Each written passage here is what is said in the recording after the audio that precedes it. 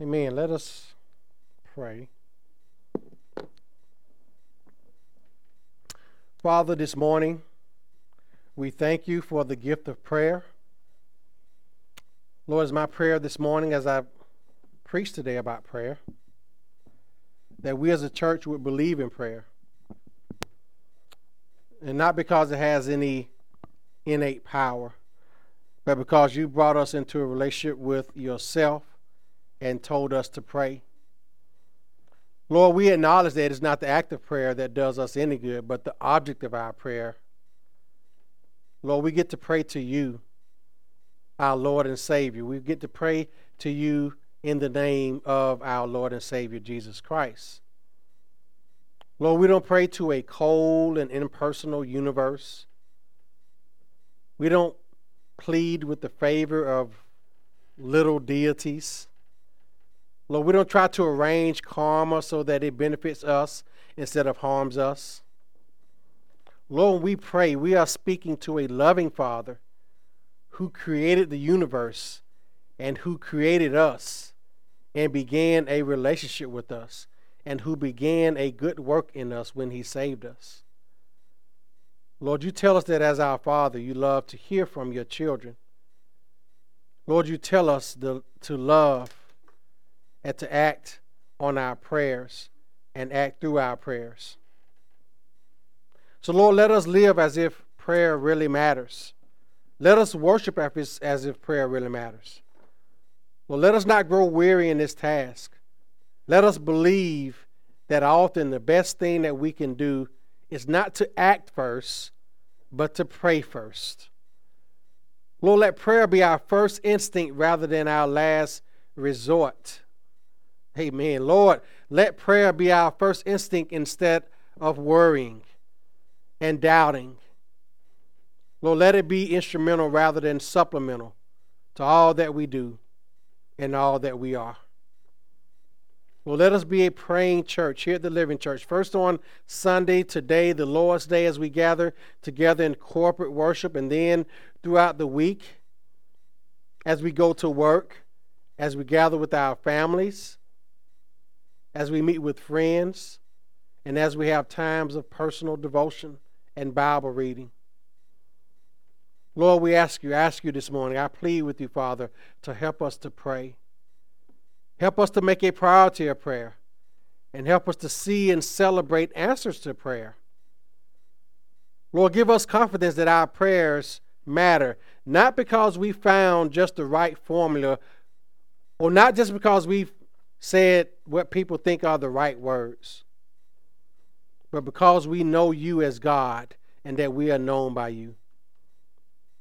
Lord, let us as a church, let us as individuals pray boldly. Let us pray with confidence. Let us pray constantly, perseveringly. Lord, let us storm the gates of heaven through prayer. Lord, let us pray into the day that Christ returns. And all the while, Lord, let us be thankful for the precious gift that you have given us in prayer. Lord, I pray for our church family that you continue to help us to grow in grace. We thank you for the opportunity to worship you this morning.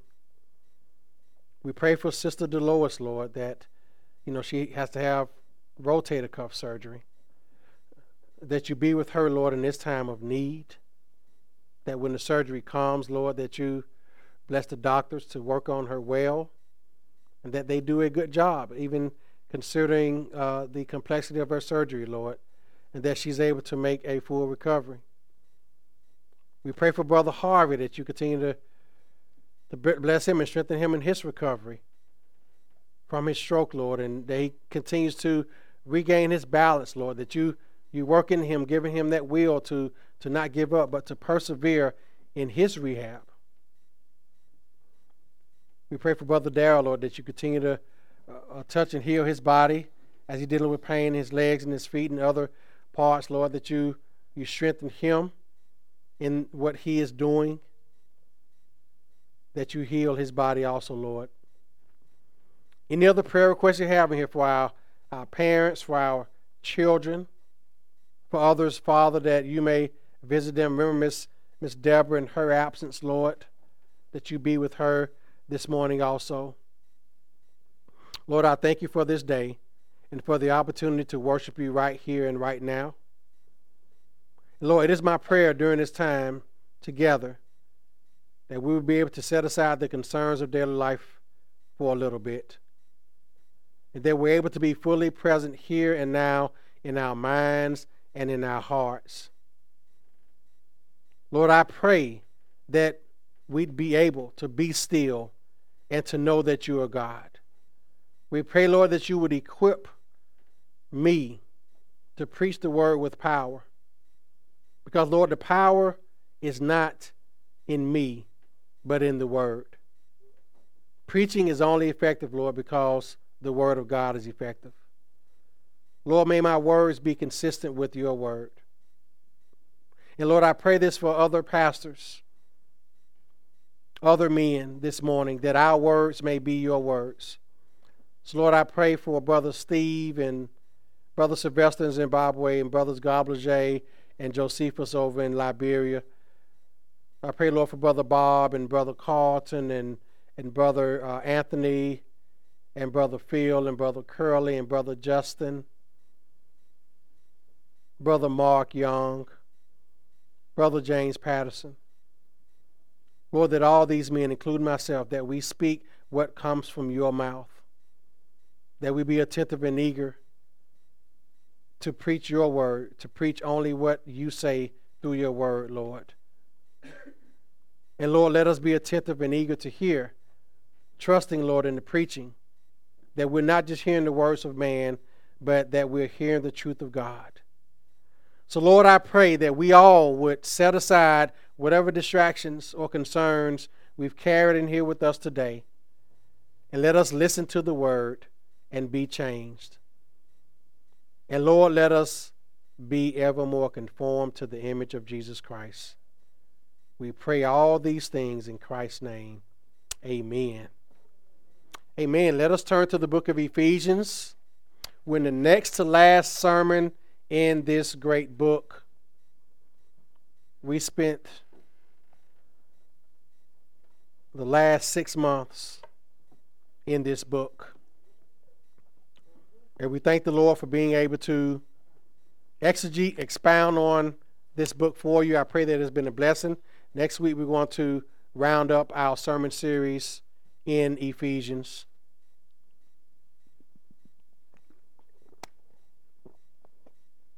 With a short recap of 25 different things that we have learned about our standing in Christ in this book that we've preached.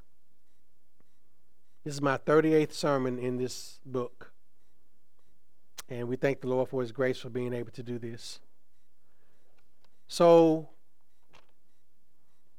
we're going to look at the last 2 verses in the whole armor of God. And I have some principles this morning that are going to be up on the screen. We're going to look at 5 of them today. So, Ephesians 6. Begin at verse 18. But again, I want to get context, so we're going to look back at verse 14 and read through verse 20. But our focus this morning is going to be on verses 18 through 20. So this is the word of the Lord. Ephesians 6, beginning at verse 14. He says, "Stand therefore, having girded your waist with truth, having put on the breastplate of righteousness, and having shod your feet with the preparation of the gospel of peace, above all, taking the shield of faith, with which you will be able to quench all the fiery darts of the wicked one, and take the helmet of salvation and the sword of the Spirit, which is the word of God, praying always with all prayer and supplication in the Spirit, being watchful to this end with all perseverance and supplication for all the saints, and for me, that utterance may be given to me, that I may open my mouth boldly to make known the mystery of the gospel, for which I am an ambassador in chains, that in it I may speak boldly as I ought to speak." May God bless the reading of his word this morning.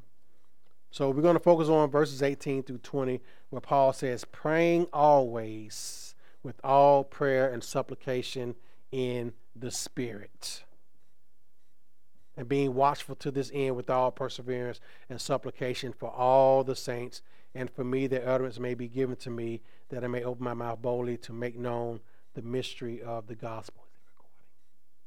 Is it recording? Amen. So, our principle this morning, we have 5 of them. We're beginning with the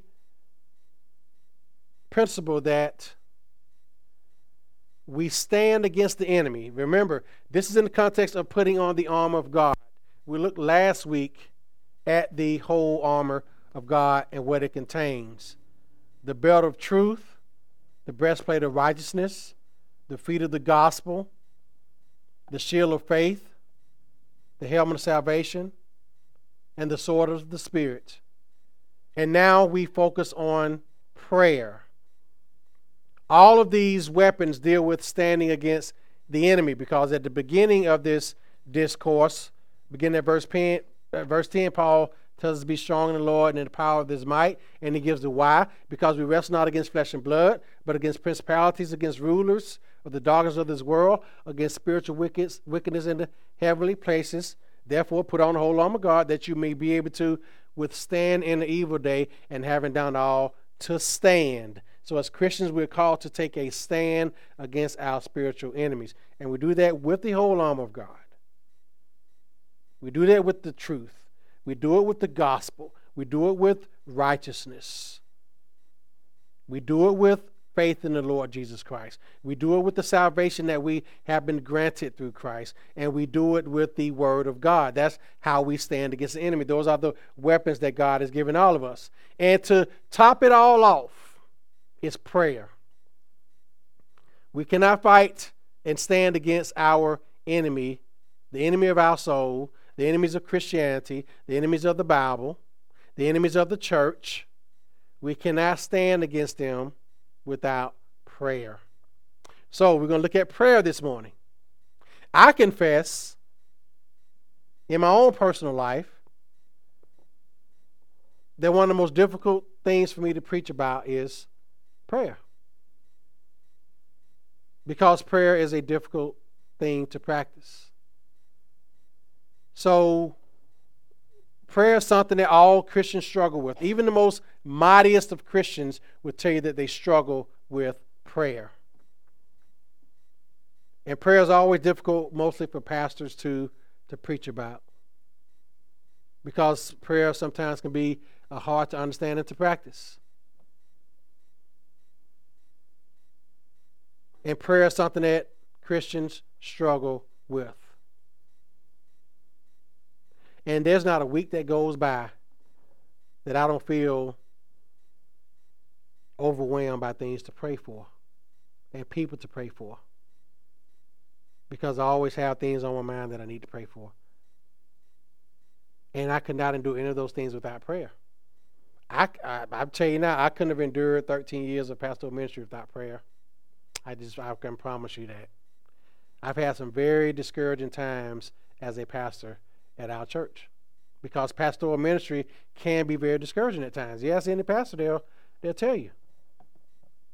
There are very discouraging times in pastoral ministry, and any pastor that's worth his weight in gold would tell you that if it wasn't for prayer, praying to God, crying out to God, that they would not make it in pastoral ministry, because it can be very emotionally and spiritually taxing. And by God's grace, I've been a preacher for about 32 years, and I could not have done it without the prayers of God's people and through my own desperate cries to God for help.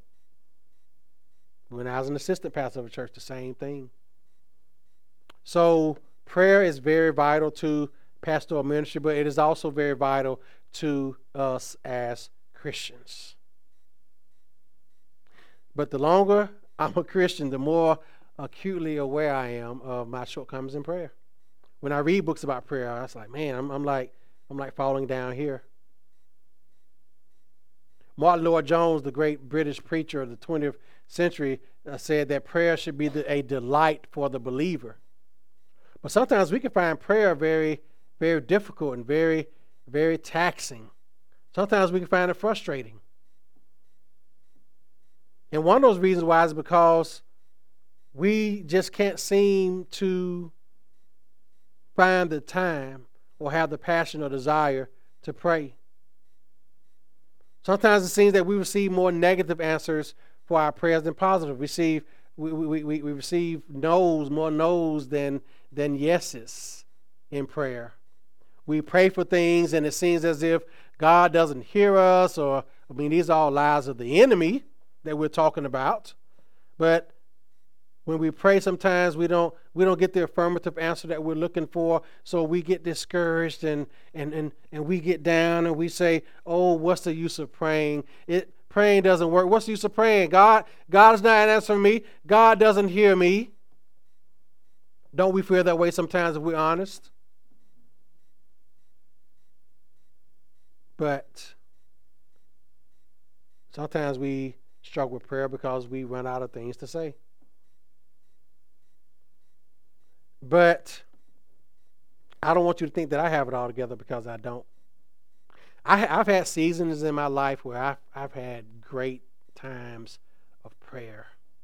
There have been seasons where I've really struggled. But I always fight to pray.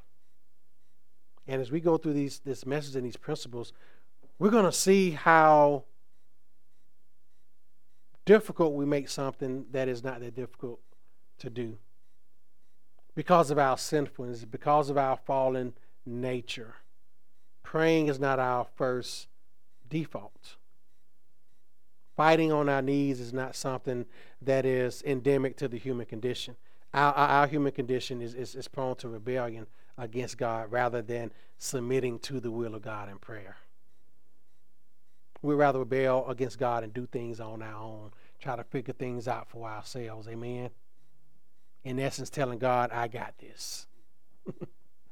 Rather than getting on my knees and saying, "No, Lord, you're sovereign. You're God. You have it all figured out. I don't." I wrote down here a couple of bad prayer advices that you can hear out there in social media or at some churches. You all probably heard this before. This was very popular in some churches about 10, 15 years ago, where you heard the word push, pray until something happens. PUSH. That was very popular in some churches back 10, 15, 20 years ago. Push, pray until something happens. What if nothing happens? Now you going to stop praying? You've heard other people say, prayer is the key and faith unlocks the door. That was even in some songs, some old bad gospel songs. Prayer is the key and faith unlocks the door. That's not good biblical. That's not sound biblical advice on praying. Prayer is not the key and faith does not unlock the door, because God controls the lock and God has the key. We don't have the key to anything. When we pray, we're lending ourselves to the mercy of God to answer those prayers. We don't have the key to unlock the blessings. Our prayers don't have that key. There's a lot of bad prayer advice out there, but we always want to look to where? Scripture. What does the Bible say about prayer? How does the Bible say we ought to pray? Paul tells us here, as we deal with our enemy, our spiritual enemies, how are we to pray? Paul gives it to us. First principle, we stand against the enemy by praying with all kinds of prayer. Verse 18, he says, praying always, with all prayer and supplication. So first we pray with all kinds of prayer. All kinds of prayer means all kinds of prayer. There are many different types of praying that we can pray. You have prayers of petition. Petition means to ask for. So you're praying prayers of petition. You're praying for particular benefits. You have prayers of petition and supplication, which are basically the same thing. Think about supplication supplies. God supplying your needs. That's what supplication means. In prayers of petition, you are asking for certain things. Another type of prayer is a prayer of confession. The best model for prayer that we have in all Scripture, especially all kinds of prayer, is found in Matthew the 6th chapter, as it is titled in some Bibles, the Lord's Prayer. Is incorrectly titled that. It's not God's prayer. It's actually a prayer for us disciples. In the Lord's Prayer, it gives us a helpful outline for different kinds of prayer. In Matthew 6, 6 and 9 says, Our Father who is in heaven, hallowed be your name. This points us toward worship as we pray for God's glory. As we pray prayers that will hallow God's name. So this guides us in how we pray. What kind of prayer should we pray? Prayers whose answers will bring glory to who? God. That's what it means to hallow God's name, to regard God's name as holy. So when it says, Our Father who's in heaven, hallowed be your name, it points us towards worship as we pray for God's glory. And then the next petition in the Lord's Prayer, your kingdom come, your will be done on earth as it is in heaven. This is praying for missions. This is praying for evangelism. This is praying for the spread of the gospel. Your kingdom come. It has come through the spreading and the proliferation. Proliferation means the spreading, the effective spreading of the gospel through evangelism, through missions, through discipleship. So we pray that as a petition. Lord, that your glory may spread throughout the earth through the missionaries that go out, the evangelism that is done, the discipling that is done within the context of the local church and within families and homes. The next petition in the Lord's Prayer, give us this day our daily bread. That's Matthew 6 and 11. That's a prayer for what? Your personal needs, your daily bread, what you need to subsist in this world. And also praying for God to provide for others. So we pray for those needs. Lord, provide for me, provide for others. Lord, provide for the hungry, and the homeless. Provide for those in need. Provide for us who may have a need. The next petition in the Lord's Prayer is forgive us our debts as we also have forgiven our debtors. Do you know that confession of sins is a prayer? That's why we call it the prayer of what? Confession of sins. As we confess our sins to the Lord, we're praying to Him. We're praying to the Lord in confession. We're confessing our sins of omission and commission, our sins in our thoughts, our words, and our actions. Our sins of willful rebellion, our sins of grieving the Holy Spirit, our sins of pride or lust or gluttony or misusing our bodies, not being good stewards over our time, our talent, our treasure, all these things that we sin and more, all these ways in which we sin and even more. When we confess them to God, we're actually praying to God. And then the last petition here is, do not lead us into temptation, but deliver us from evil. This is a prayer for holiness, both for ourselves and for others. to, Lord, in the day of temptation, deliver us from it. Deliver us from evil. Deliver us from evil influence. Deliver us from evil people. Deliver us from the persuasiveness to do evil. Deliver us from demonic activity that takes place around us. That's a type of prayer. And you have prayers, many prayers in the Psalms. We talk about this all the time about praying the scriptures. There are many prayers in the Psalms and in other scriptures that give us other types of prayer.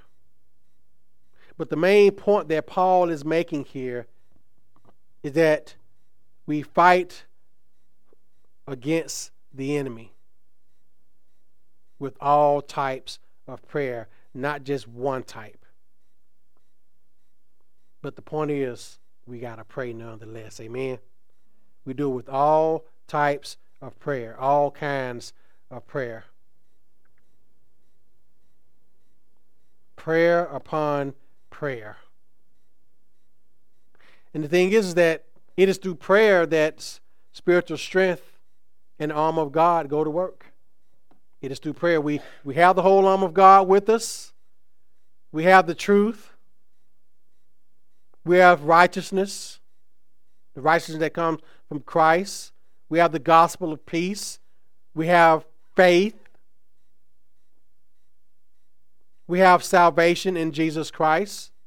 We have the sword of the Spirit, which is the Word of God. We have all those things. So what do we do now? We pray with that whole armor of God. We will lose everything. We will not accomplish anything if we don't go into battle with prayer. We have to go into battle with prayer. We don't pray because we're simply overwhelmed. We pray because we're praying and relying and trusting in the Lord to empower us to fight these battles that we have to fight. And the one thing we don't want to do is to get overconfident and think that we don't need to pray. Because our human condition is so sinful. When things are going well, what's the last thing we think about doing? Praying. Bills are paid. You got a little change, burn a hole in your pocket. You come into some money, that tax refund hits or whatever, and, you got a little extra change, and man, you caught up on it, caught up on everything, and got a little extra money to do something. Our human condition says, you can take it easy now. Lord, we have to fight against that flesh, don't we? Because that's what it does.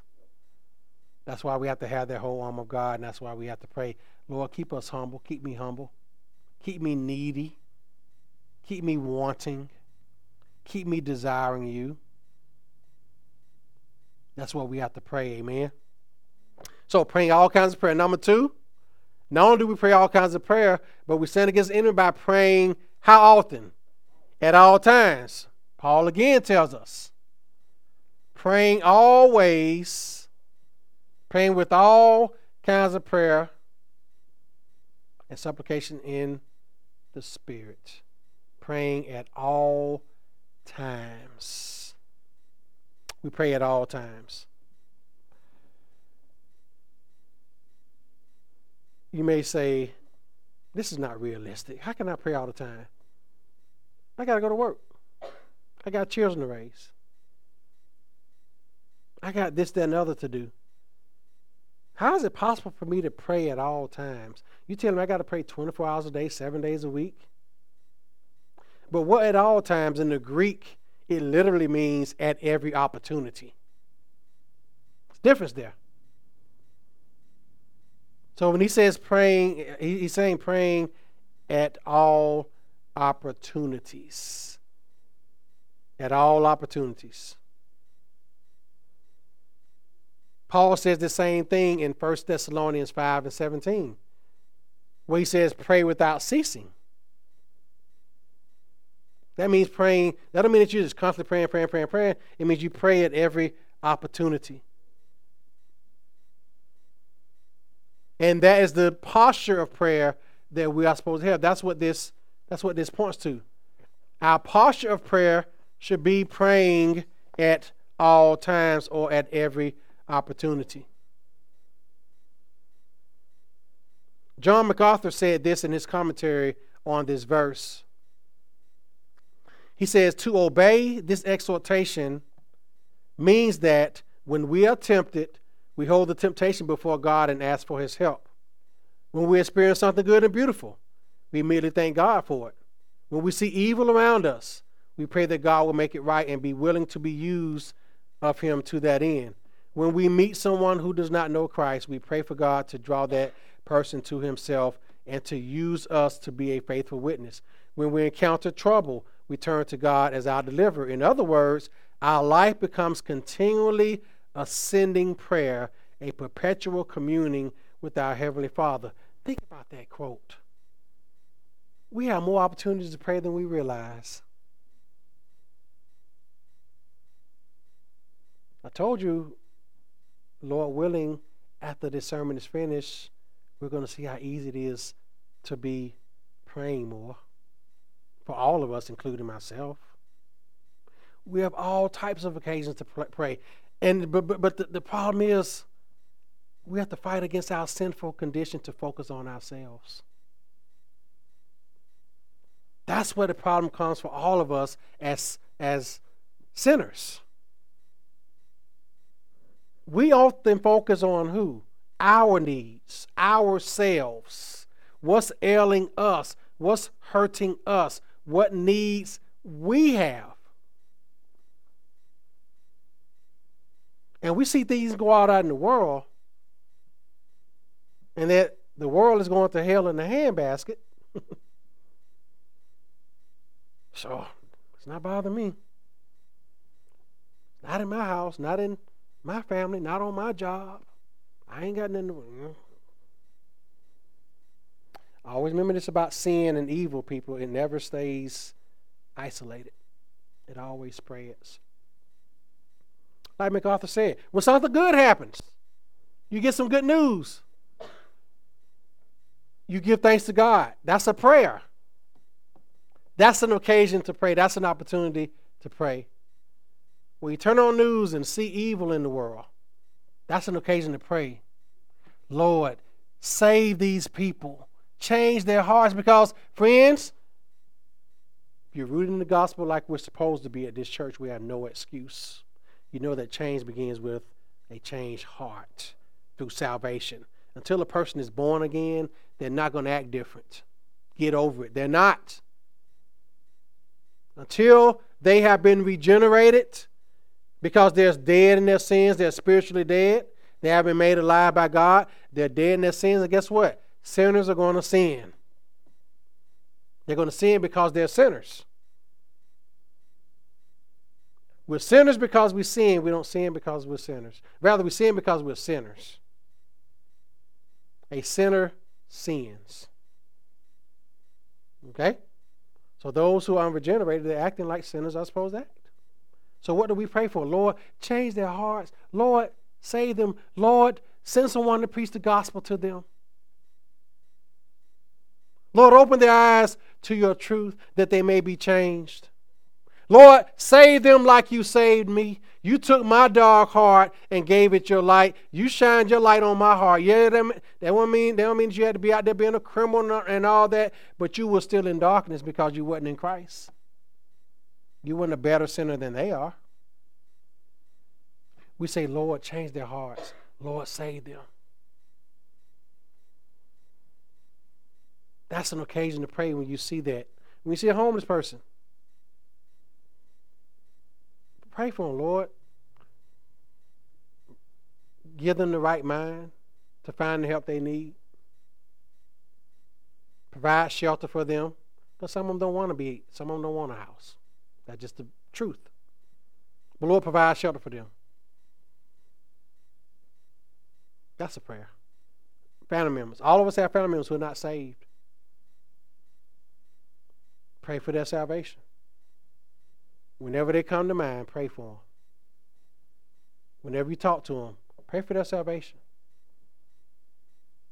Those are just a few examples. When you see something good and beautiful, when you're out riding and you see the beauty of God's creation, Lord, thank you for making such a beautiful place for us to live.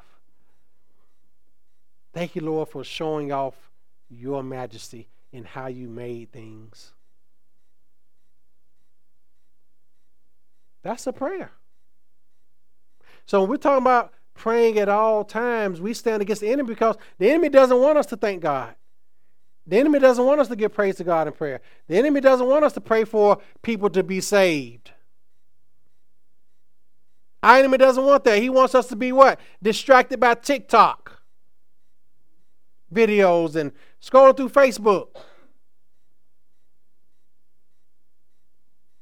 That's what the enemy wants. He wants us to be distracted from being on our knees and praying to God.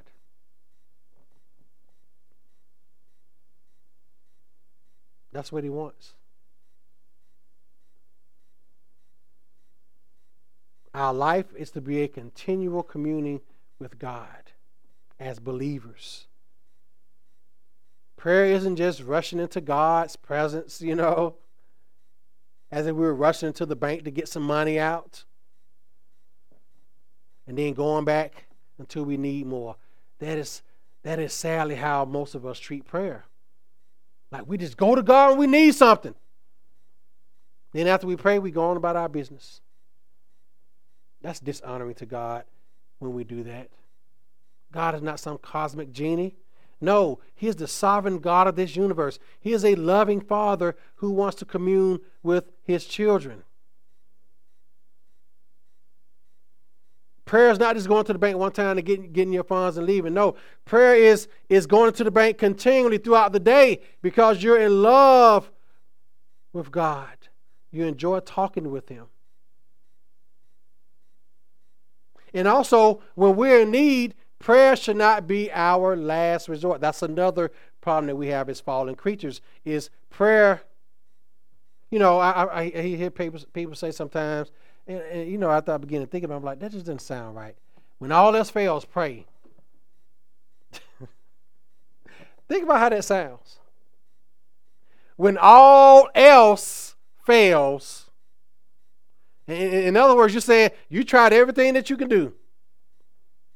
You tried to fix it yourself. You tried to work things out for yourself. Oh, okay, God. Here I am. No, my friend. Prayer should not be our last resort.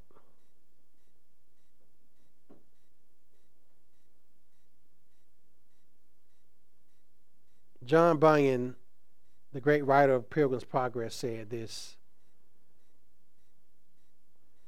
He says, we've done all that we can do.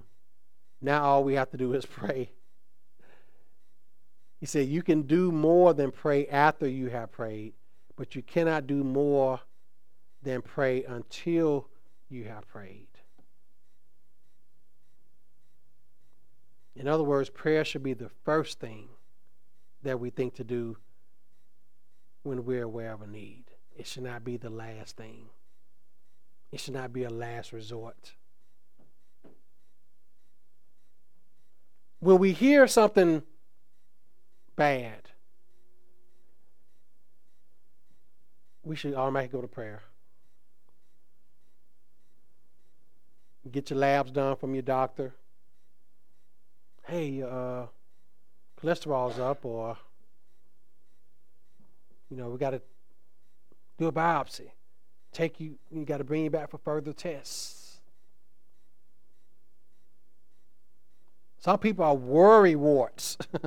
They just get to worrying and hand wringing, and it's not that you shouldn't worry. That's not the problem, because worry is a condition that's natural to humans. Worrying itself is not a sin. Perpetual worry is, and worry which leads to unbelief is. But worrying, that's an emotion that God gives us. God doesn't worry, but that's a condition, that's a condition that we have as fallen people, we are going to naturally worry. But the problem is we worry first. And we get paralyzed with worry. We start conjuring up scenarios in our head. We start thinking worst case scenario. We start predicting the future, although we have no control over it. Like Jesus said in Matthew 6, take no thought for tomorrow. Tomorrow has its own worries. We do all this worrying. I was talking to one of our customers Friday on the phone, and she was saying things she was worried about. And I said, have you started to consider that most of the time the things that you worry about the most never actually happen? And that's true. So instead of worrying first, we hear that news, we should do what? Pray first. Lord, help me to bring my cholesterol down by not eating so many fried foods and so many starches and so many carbs. Lord, be with me as I go to this biopsy. And Lord, I pray that there's nothing there. I pray that it's just a false alarm. But Lord, even if it is, give me the strength to walk through it. Give me the strength and the grace to accept what you allow in my life. And Lord, help me to use this as a moment to bring glory to you. See how different that is when we pray first?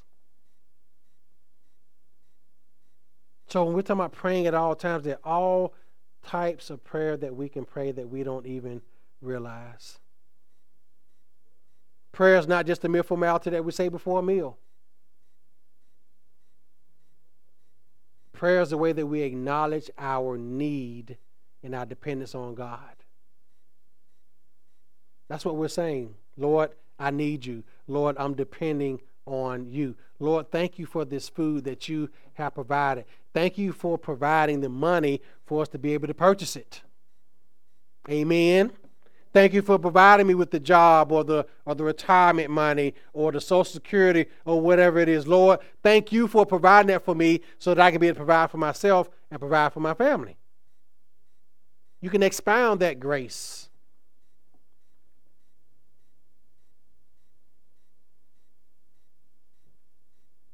John Bunyan said again, pray often, for prayer is a shield to the soul, a sacrifice to God, and a scourge for Satan. It's like a whip. When you pray, Satan hates that.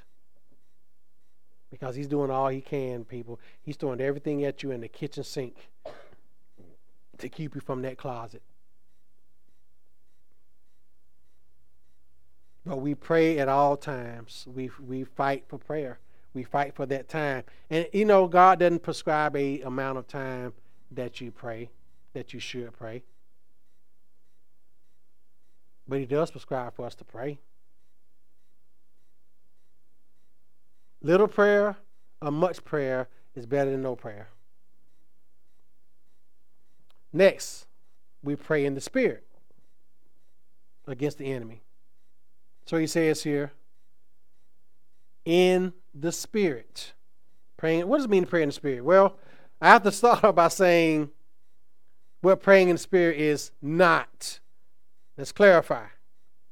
Praying in the Spirit does not mean this the church tradition I came from and the church tradition I was saved in.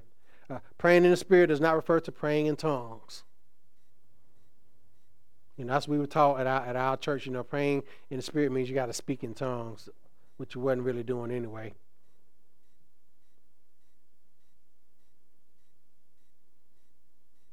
But I would venture today that most of what goes on under the banner of speaking in tongues is illegitimate. It's not real.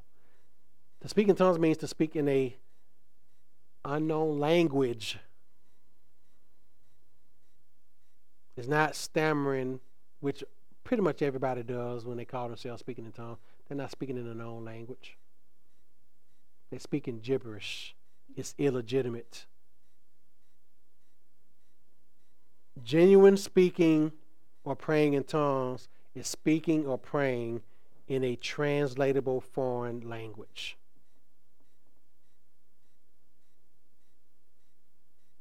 Not to speak or pray in nonsense syllables, which look, I was part of that. I know. I was faking speaking in tongues.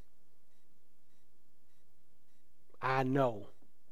And I was faking interpreting tongues. I didn't know what in the world they were saying. And they don't either. They're lying. They're charlatans. They're fleecing people. They're not speaking in another language. They're speaking gibberish, and gibberish is not a language. Okay? So when it says praying in the Spirit, it's not talking about speaking in tongues or false tongues as these people. But what does praying in the Spirit mean? This is going to be so helpful for us. Praying in the Spirit means to pray in dependence on the Spirit, the Holy Spirit of God, the third person of the Trinity, in accordance with God's Word. Again, it means praying in dependence on the Spirit in accordance with God's Word. The psalmist says in Psalm 66 and 18, if I regard wickedness in my heart, the Lord will not hear. So first, we can't pray in the Spirit if we have unconfessed sin in our life. If we're living a life of habitual, unrepentant, unconfessed sins, God will not hear our prayers. You know, I talk about it all the time. People say, oh, I pray to God all the time while they're out there living in sin, unrepentant sin, but yet they try to justify themselves. Yeah, you're praying to God, but He's not hearing you. Again, Psalm 66 and 18. If I regard wickedness in my heart, regarding it means to take heed to it, to practice it, to live it, to give it attention. If you are doing that, the Lord will not hear. If you are regarding wickedness and evil in your heart, if you're carrying evil in your bosom, you're just determined to live in your sins, and yet you get down on your knees and pray to God, He will not hear you. He will not. Because God is holy. If we think that we can come before God's holy throne of power in the power of His Spirit, while at the same time holding on to sin in my life, we're greatly deceived. We're holding on to sin in one hand, holding on to it, cherishing it, going headlong into it, and then we're going before God's throne and think He's going to hear us. We are so self-deceived. Peter even tells husbands this. 1 Peter 3 and 7. Peter tells husbands that if they do not treat their wives properly, honoring them as the weaker vessel and fellow heirs of grace, that their prayers will be hindered. That's in 1 Peter 3 and 7. Let's look at that verse. That's what 1 Peter says, talking about husbands and how they should live with their wives.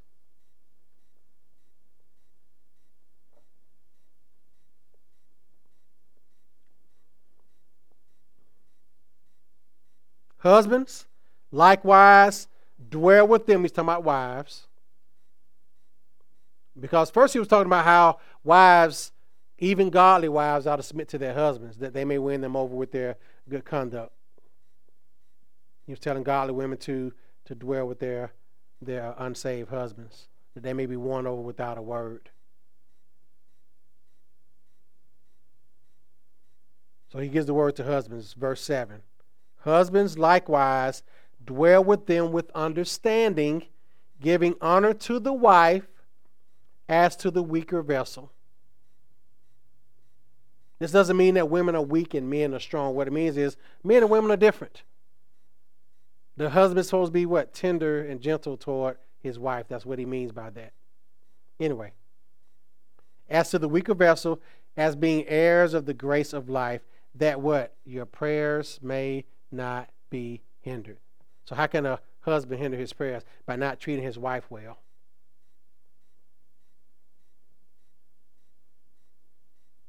So Mary, whenever Daryl mistreats you, tell him God's not hearing your prayers. Pray you can tell me that too.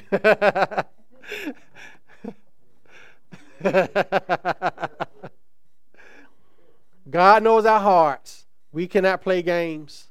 We can't think that we can disobey God and then come and sweet talk him into giving us what we want. That's how many people treat God. That they can live any way they want. They can disobey him. They can dishonor him. They can refuse to obey his commandments. And then they think they can come and sweet talk God as if he's one of us. But he's not one of us. He is the holy and sovereign God. He does whatever pleases him. God has a righteous standard that he must uphold. He cannot contradict himself.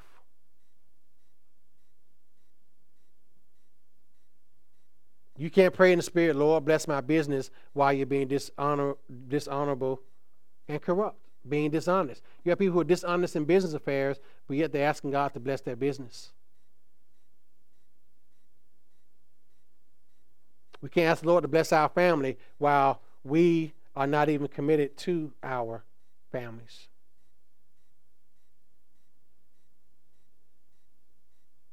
We have to repent of all known sin and do the works of repentance. And we pray to God in the Spirit. Also, praying in the Spirit is to pray according to God's will as revealed in his word. This is the big one.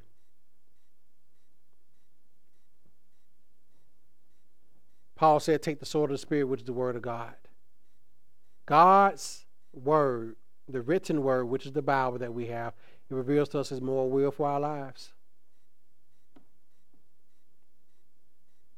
God's word shows us God's will. You want to know what God's will is? Open your Bible. It's there. 1 Thessalonians 4:3, Paul tells us, for this is the will of God, your sanctification, that you should abstain from sexual immorality.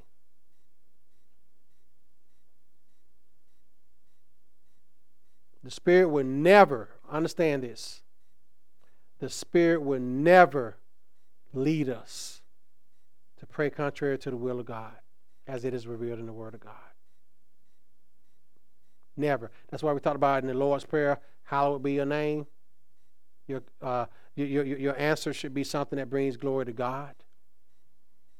The Spirit of God will never lead you to pray contrary to the will of God as it is revealed in Scripture.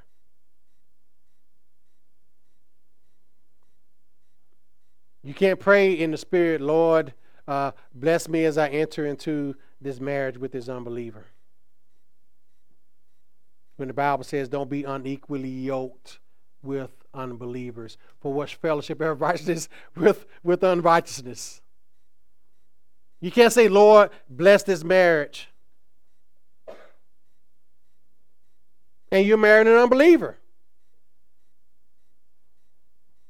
That's contrary to God's will for the Christian. The Christian is not supposed to marry a non-Christian or an unbeliever.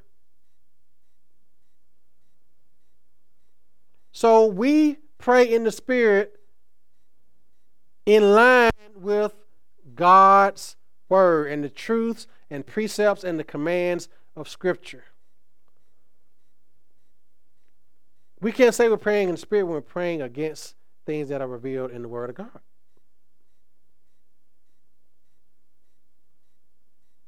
The Spirit will never lead us to pray contrary to the Word of God. And one way of praying in the Spirit is to use the prayers in Scripture to direct your own prayer requests. I thought about it all the time. Open up the Bible, just praying the Bible, praying the Scriptures, praying the Psalms.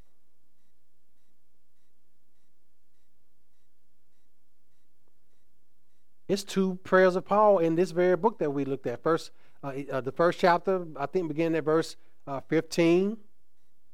And then the 3rd chapter, beginning at verse 14, I think 14 through 21, that's a prayer that we can pray. You can pray the Psalms. There are many other prayers in the Bible. But when you think about all of God's commands in Scripture should be turned into prayer for holiness. To pray in the Spirit is to pray according to God's revealed will. And then the third thing about praying in the Spirit is praying in the Spirit is dependence on the Spirit, under the Spirit's direction and under the Spirit's power. We pray with the Spirit's help. We pray with the Spirit's direction.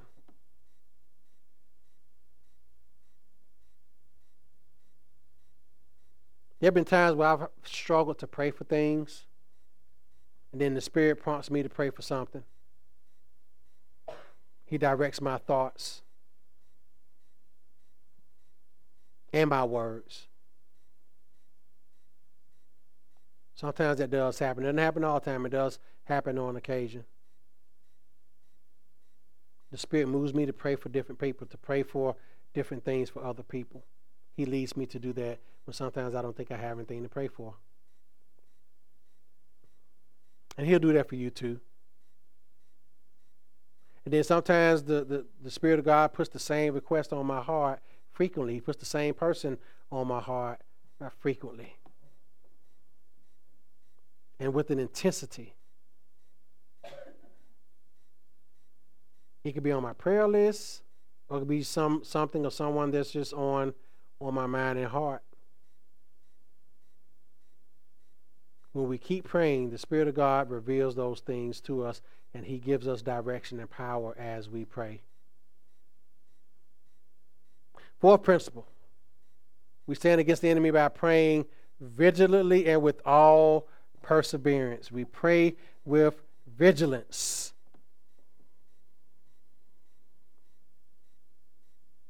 Vigilance means with alertness. We keep watching and praying. Jesus told His disciples when He was in the garden, Matthew 26, watch and pray that you may not enter into temptation, for the spirit is willing, but the flesh is weak. And what do? They still went to sleep. But I've done the same thing before. I know not to pray laying down. Amen. In the bed, because I end up falling asleep. But we have to be alert. He says here in this passage, being watchful to this end. Being watchful. Being alert. It's like a military analogy. It's like a sentry, a guard that is on duty. Watch for signs of infiltration by the enemy. That's what the sentry does, who watches the gate. So what we ought to do, we must see any signs of infiltration by the enemy, and we immediately go to prayer. You see a person who's suffering, pray that Satan might not get their eyes off the Lord. You see someone who is depressed or discouraged, what do? We pray that they put their trust in God and His salvation. We pray that they see the glory of Christ in their depressed state or in their state of discouragement. We just be alert of things. When we're talking to each other and we hear the struggles of other believers, guess what we do? We pray. Lord, I pray for Sister Dolores. I pray for Brother Darrell. I pray for Brother Harvey when you hear about different things. I pray for mothers and fathers who have to raise their children in this world where they're trying to tell children that they can change their sex. I pray for the parents who have to raise their children, and I pray for the children that the Lord may protect them from this wicked ideology where people are trying to destroy children. When I saw where the state of Ohio this past Tuesday legalized baby murder and people were celebrating. I didn't tell my wife, but I was very angry that people are celebrating the right to kill their own children. Celebrating, crying, tears of joy. Why? Because you can murder your child. I prayed, Lord, change these people's hearts. Show them their sins. Show them the wickedness of what they're celebrating. They're celebrating being able to murder their own child. Do y'all know how wicked that is? To celebrate murder? I prayed, Lord, change these people's hearts in the state of Ohio and across this nation those who voted for that, those who campaigned for that, those who gave money for that cause. We pray vigilantly. We're always watching, and it don't mean that we're paranoid. We're just always aware of things to pray about and pray for. When we see someone, again, who's depressed or discouraged, we pray for them. That they look to the Lord, that they turn to Him in trust. And we pray with perseverance. Paul says, be watchful to this end with all perseverance and supplication for all the saints. So, all perseverance. Now, this is the part of prayer that most of us find difficult. I know that I do.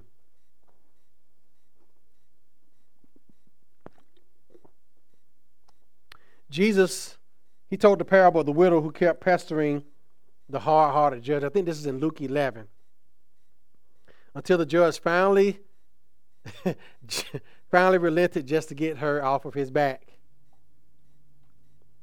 But Jesus assures us that God is not uncaring like that unrighteous judge. This is in Luke 18, I'm sorry. Jesus told this parable about this lady, this persistent widow who came to the judge and demanded something, and the judge relented and did it. And Jesus Himself, He began that parable by saying in Luke 18:1 that at all times men or we ought to pray and to not lose heart. That's why He told that parable, to show us that we should always do what? Pray and not lose heart, not give up, not grow weary in petitioning our God. Praise God. We don't grow weary. We keep praying. We keep praying. We keep praying. We keep trusting. I was encouraging my wife in some things to pray for, and the Lord came through. I said, don't give up praying.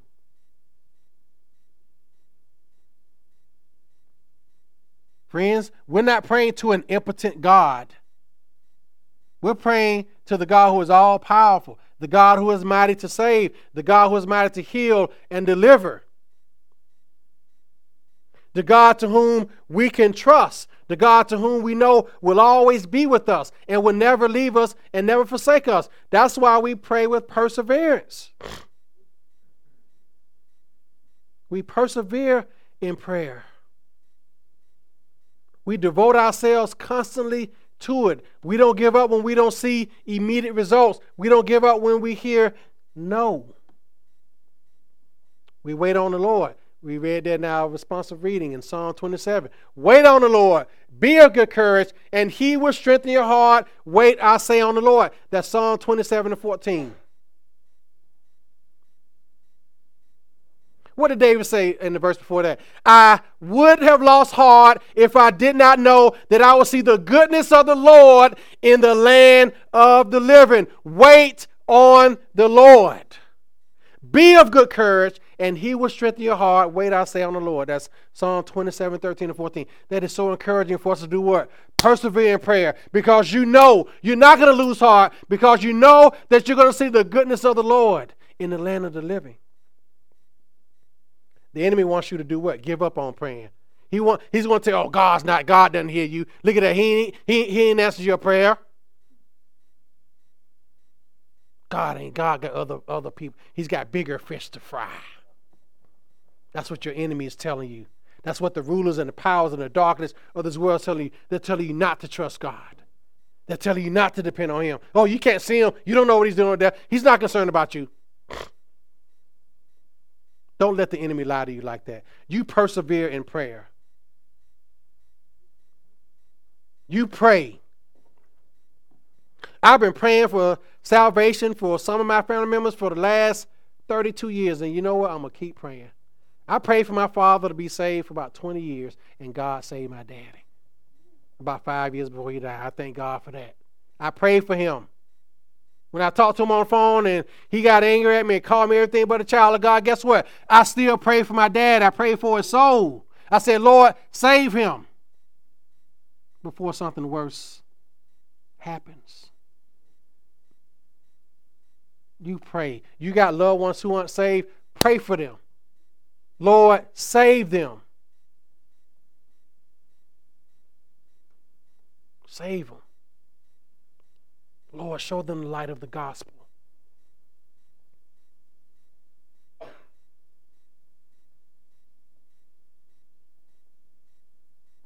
There's sometimes where I have gotten discouraged. There are times where I've had to modify my prayer requests for people. If God brings some people, I have scratched off my prayer list, but if God brings them to mind, I will pray for them. There are people I don't pray for regularly anymore that I used to.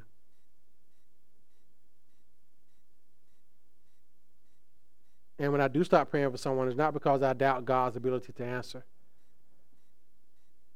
But sometimes it may be that God is not going to answer in the affirmative. So I just leave that person to God's sovereign will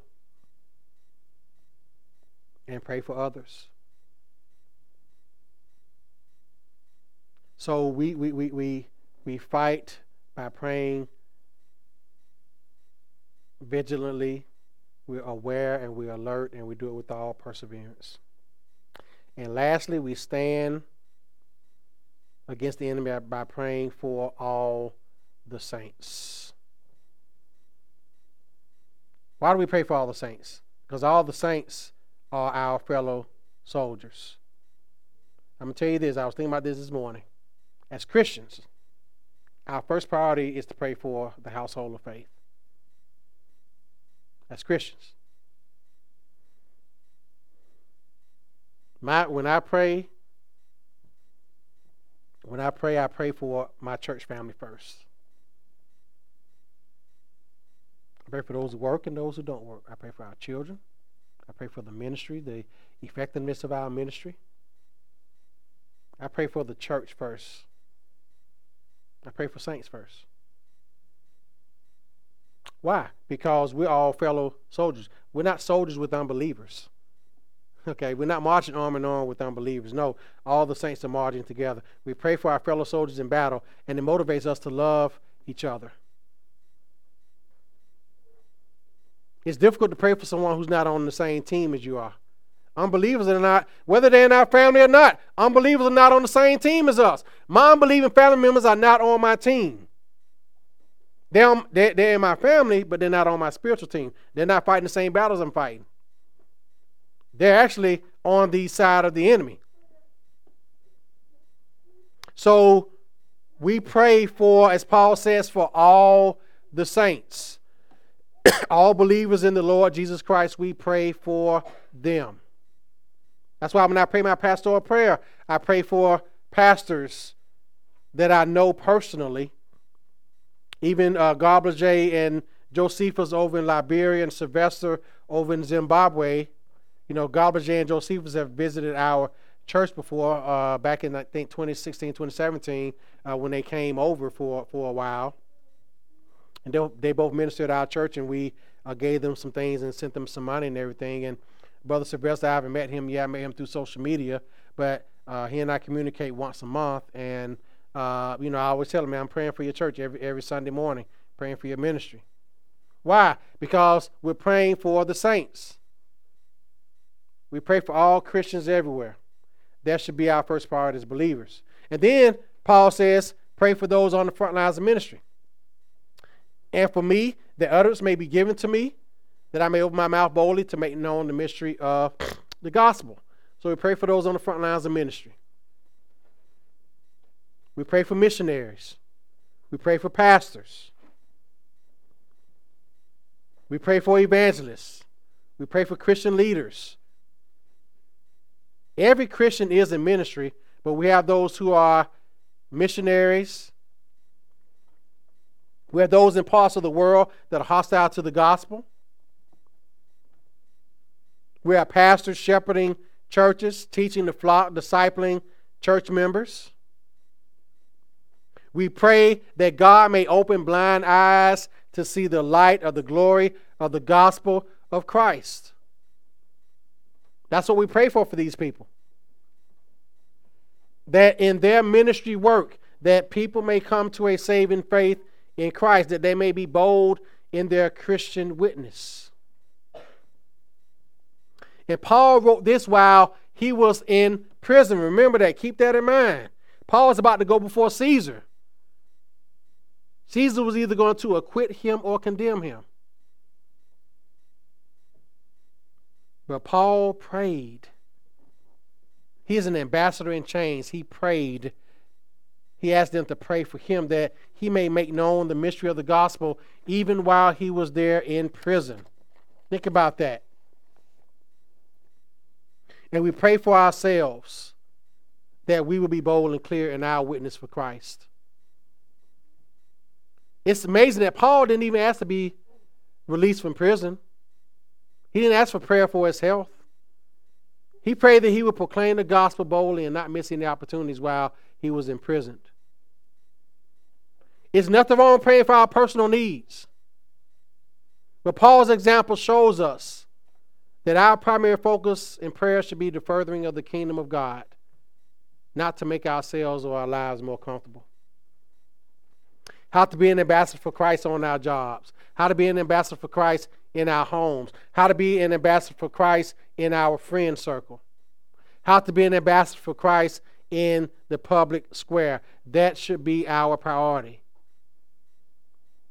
So my prayer is that we all make Paul's passion ours, that we will be used to proclaim the gospel to the lost with clarity and boldness. A few questions as we close, things to think about. What is your biggest hindrance to faithful prayer? Think about it yourself.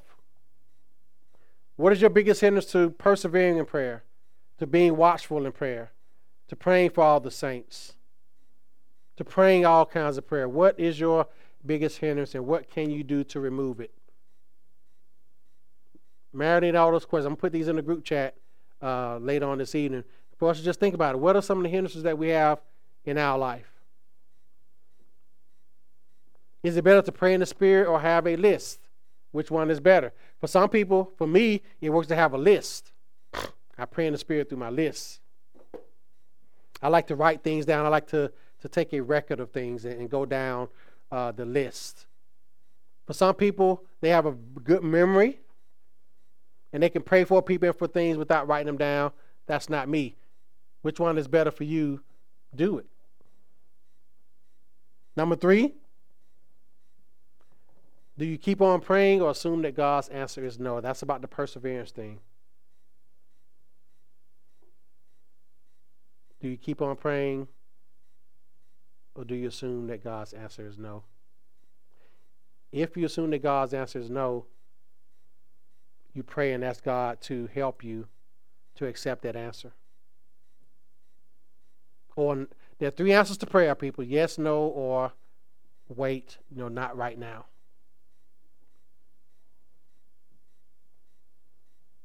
But when you know the answer is no, you ask God to help you to accept his no and to glorify him in that no answer. But if the answer is not no, guess what? You keep praying. Amen.